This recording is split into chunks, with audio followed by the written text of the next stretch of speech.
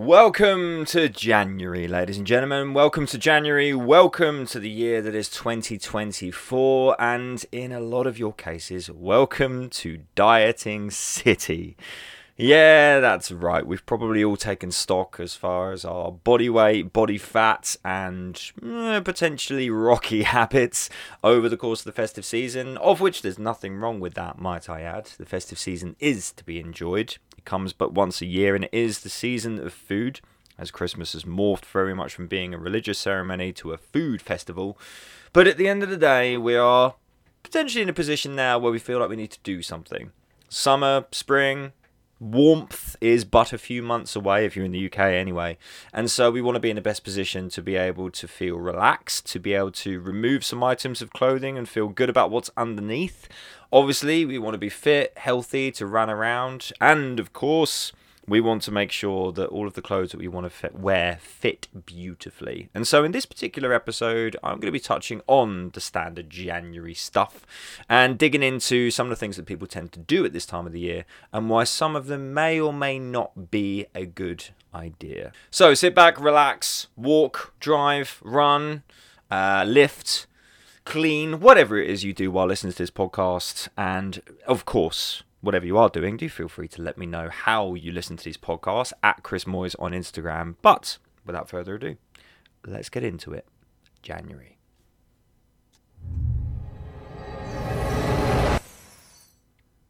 So the first thing that people tend to do at this time of the year is panic. They see the weight that's gone on over Christmas, multiple pounds, sometimes in the tens of pounds, and people find themselves in a position where they go, holy shit, I need to do something about this right now. Now, first things first, depending on when you weighed yourself, you potentially got some hangover from the festive season in the terms of things like water weight. So firstly, it is vital that you don't panic too much about the scales. Secondly, although stuff might be feeling a little bit tighter, it is really important to understand that the speed of which you endeavour or try to lose will ultimately be your downfall when it comes to getting yourself to a position you want to be. Speed is rarely your friend when it comes to making decisions about your life. And it's also important at this stage as well to recognise, as I said in the intro, Christmas is a time to be enjoyed. It's a time to indulge. It's a time to not worry too much about the numerical calorie value of foods and to just relax a little bit. Life is stressful, life is hard, and Christmas is to be enjoyed. It's not the time of the year that you should be depriving yourself, and if you've gained a few extra pounds over Christmas, please don't feel bad about that additional gain. It doesn't make any difference to you as a person. It doesn't change your character.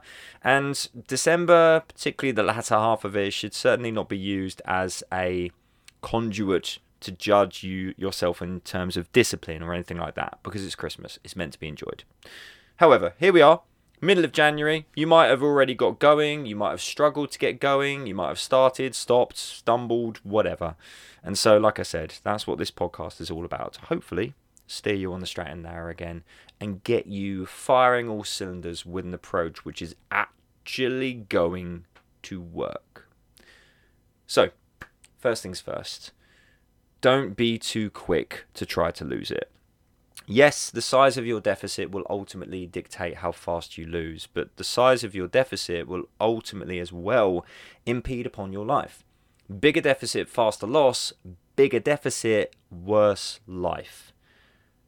Cutting down all of your calories, removing a load of stuff from your diet is going to be a surefire way to start and then stumble pretty soon afterwards. Going from a period of indulgence to severe deprivation is only going to lead to the start of an eating disorder as opposed to actual progress. So the first thing you need to realize is, although you want to get in better shape for the spring, for the summer, these things aren't going to rock up tomorrow. You have time.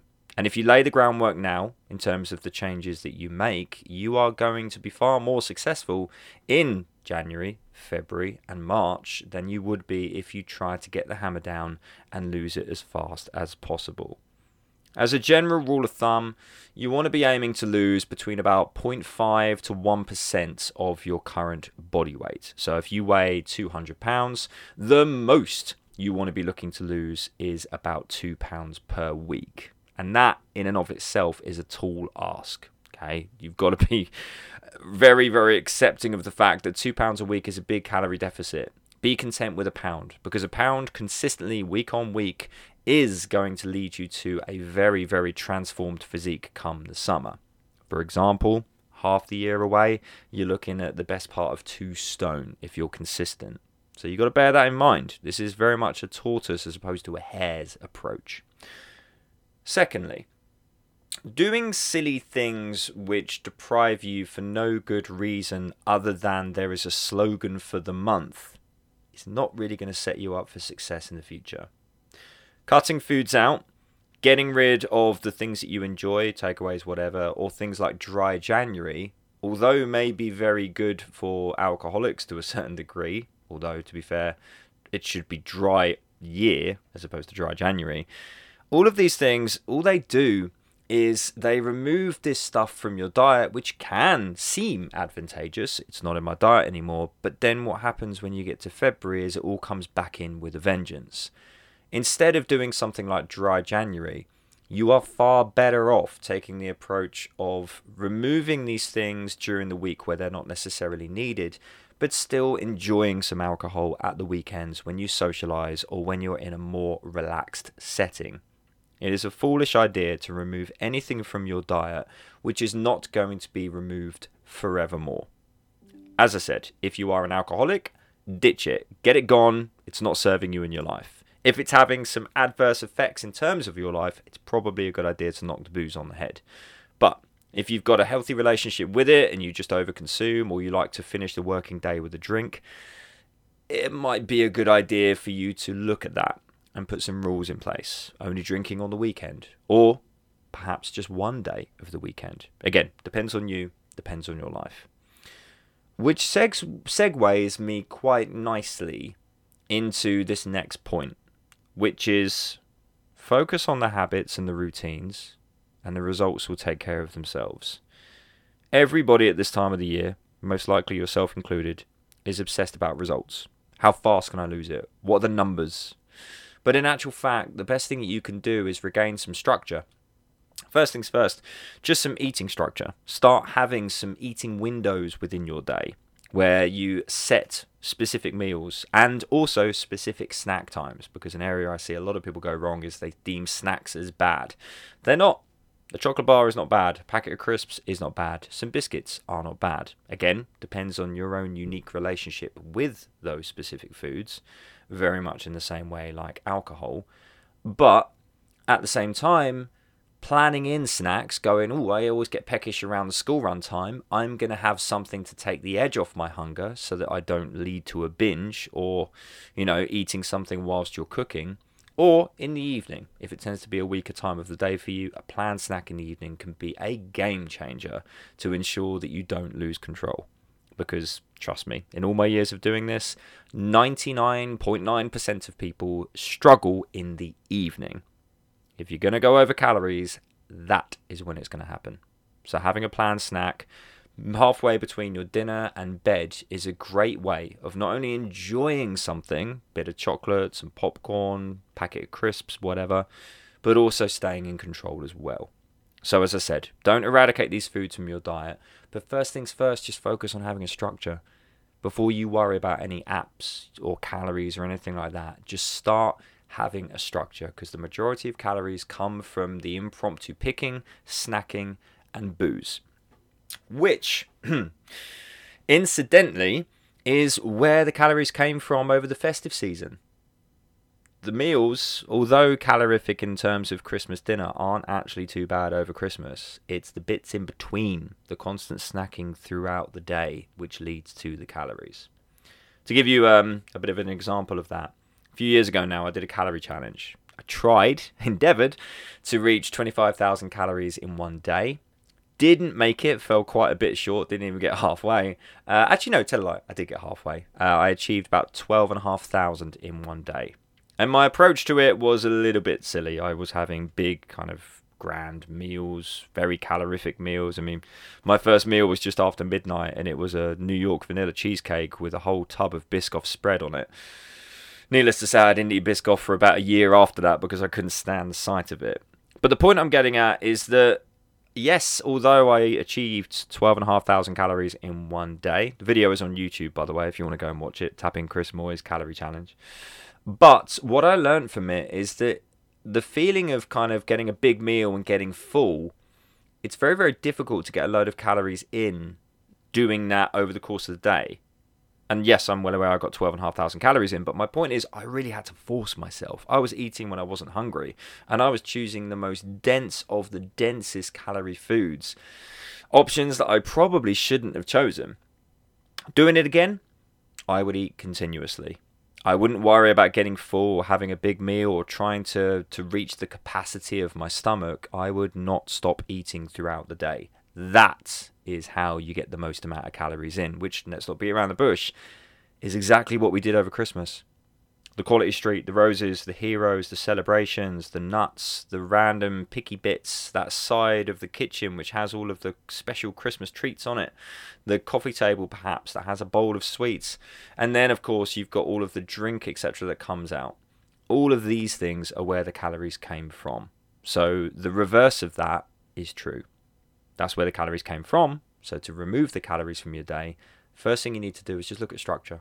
Bring in some kind of control, some kind of structure that suits you as an individual. Funnily enough, on my Facebook Live with my academy last night, we spoke quite in depth about fasting and how a lot of people, as I mentioned, most people need their calories in the evening. A lot of people can really benefit from fasting in the morning. So what I would encourage you to do, and I did do a podcast on this, is have a look at your need for breakfast. It may very well be that you're expending a load of calories in the morning that you don't need to. And it's also important to be open-minded to your usage of calories. Too many people get obsessed about, I need that, not realizing that our bodies are incredibly adaptable. Within thousands of years, we've invented this structure of 3 meals a day, but in actual fact, if you rewind to the same makeup of human being that existed a couple of thousand years ago, or even a couple of hundred years ago, we weren't having 3 meals a day. We were eating once every few days. So there's no general template of you must eat 3 times. It's purely a habit-based thing, and habits can be changed. The same thing goes for our wake time. A lot of people think, oh, I can't get up in the morning. I'm a night owl. There's no such thing as night owls or early birds. It's what you choose to do. Your circadian rhythm will adjust within a matter of days of adhering to an earlier get-up or a later night, and your body will naturally adjust to what you need to do from an energy and sleep perspective. So throw out all of the bias templates of I can't do that, that's not me, and try something new. Really begin to see where you need your calories. As I said, it's most likely going to be in the evening. So you might want to look at saving some calories earlier in the day to ensure that the riskiest part of your day has the most amount of calories possible to ensure you can get through it, even though there may not necessarily be a hunger, starvation necessity for a bit of chocolate in the evening. That few squares of dairy milk could very much be the difference between you going off the rails or staying focused. So the next thing that I'd really encourage you to do is to begin being accountable.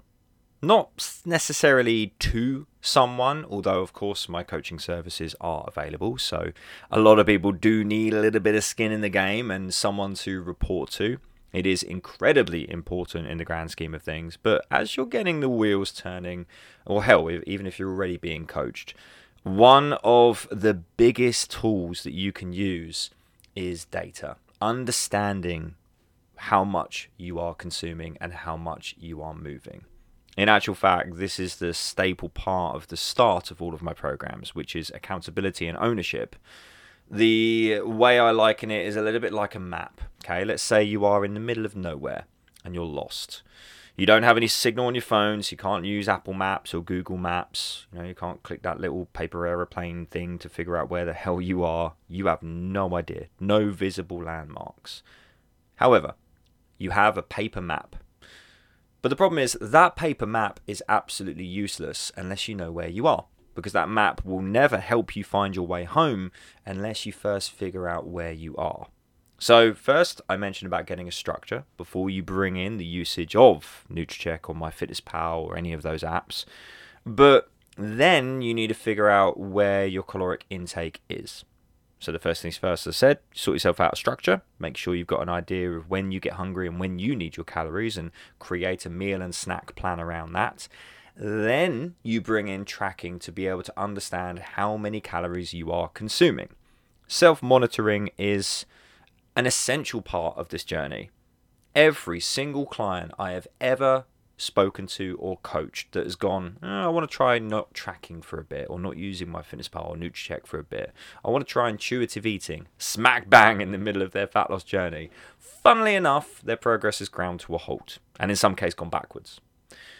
In the future, you won't use these apps. Okay, once you've really established, firstly, you've completed your goal, you've lost the body fat that you want to lose, but once you are in a position when you're back up to maintenance calories and you know and have a structure for roughly what your normal maintenance eating looks like, then, and only then, will we ease off the usage of MyFitnessPal, NutriCheck, etc. However, whilst you are on your journey, you need this data. And there are 3 forms of self-management that are vital. Firstly, you need to weigh in and you need to take stock of where your physique currently is and find a way of tracking your progress. Though the scales are easily misled through time of the month, water retention, and a whole manner of different things, they are a good guide to use over time. Spotting the trend of your loss is a great thing, because it gives you an indication that what you're doing is actually working. I would also encourage doing pictures, potentially using an item of clothing when it comes to tracking progress too. But the scales, although they have their flaws, and although a lot of people have different psychological relationships to the scales, if used appropriately and you understand the natural undulation of weight over the week, they can be a great tool to understand and see your progress over time. So the first thing that you need to do is self-monitor. Okay, you need to make sure that A, you're making progress, and B, you're not going backwards. Plus, obviously, it's vital to take accountability for where you currently are.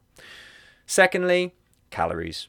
As I said, you need to get an idea of how many calories you're consuming. You need to know where you are on the map so that you can then begin making changes. You've already got your meal structure, your snack structure. You begin tracking your calories. That's how many calories you're consuming.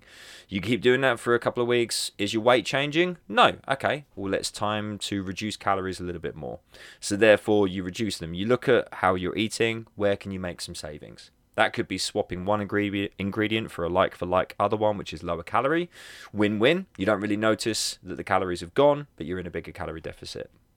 Or it could be playing around with things further. But that self-monitoring, that data is key. Look at every successful industry in our world, and they are data-driven.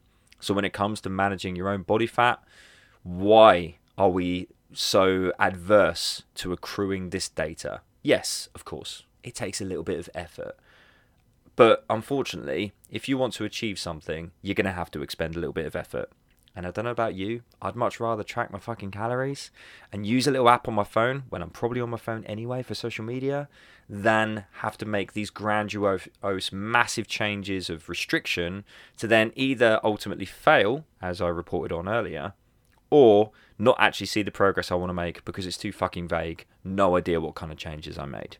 So like I said, it's a great way of making fat loss easy.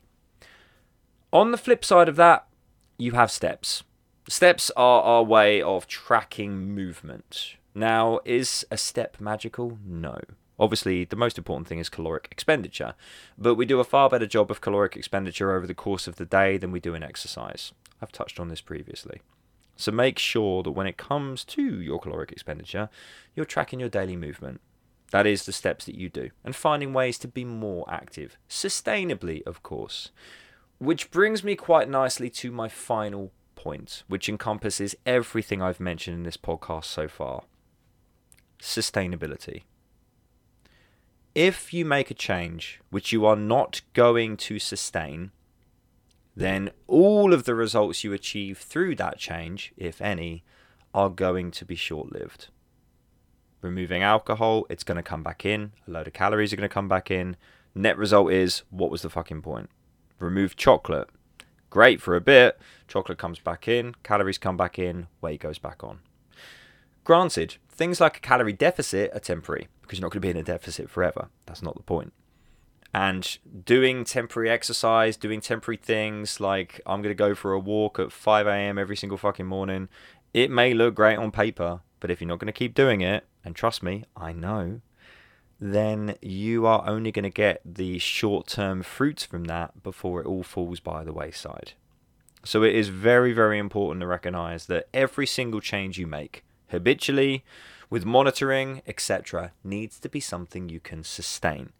If you're bringing exercise in, it needs to be for purposes other than fat loss, because at some point, you won't need it for fat loss anymore. Not to mention, exercise is pretty shit when it comes to fat loss.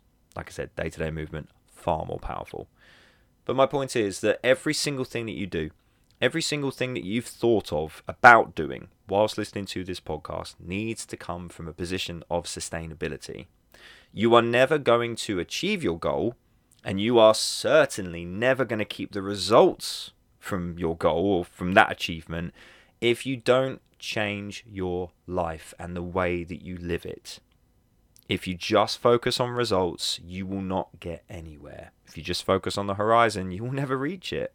But if you focus on your day, you focus on the way you approach each day, your mindfulness, your relationship with food, your structure, your discipline, your routines, your habits, look after those things and the results will take care of themselves.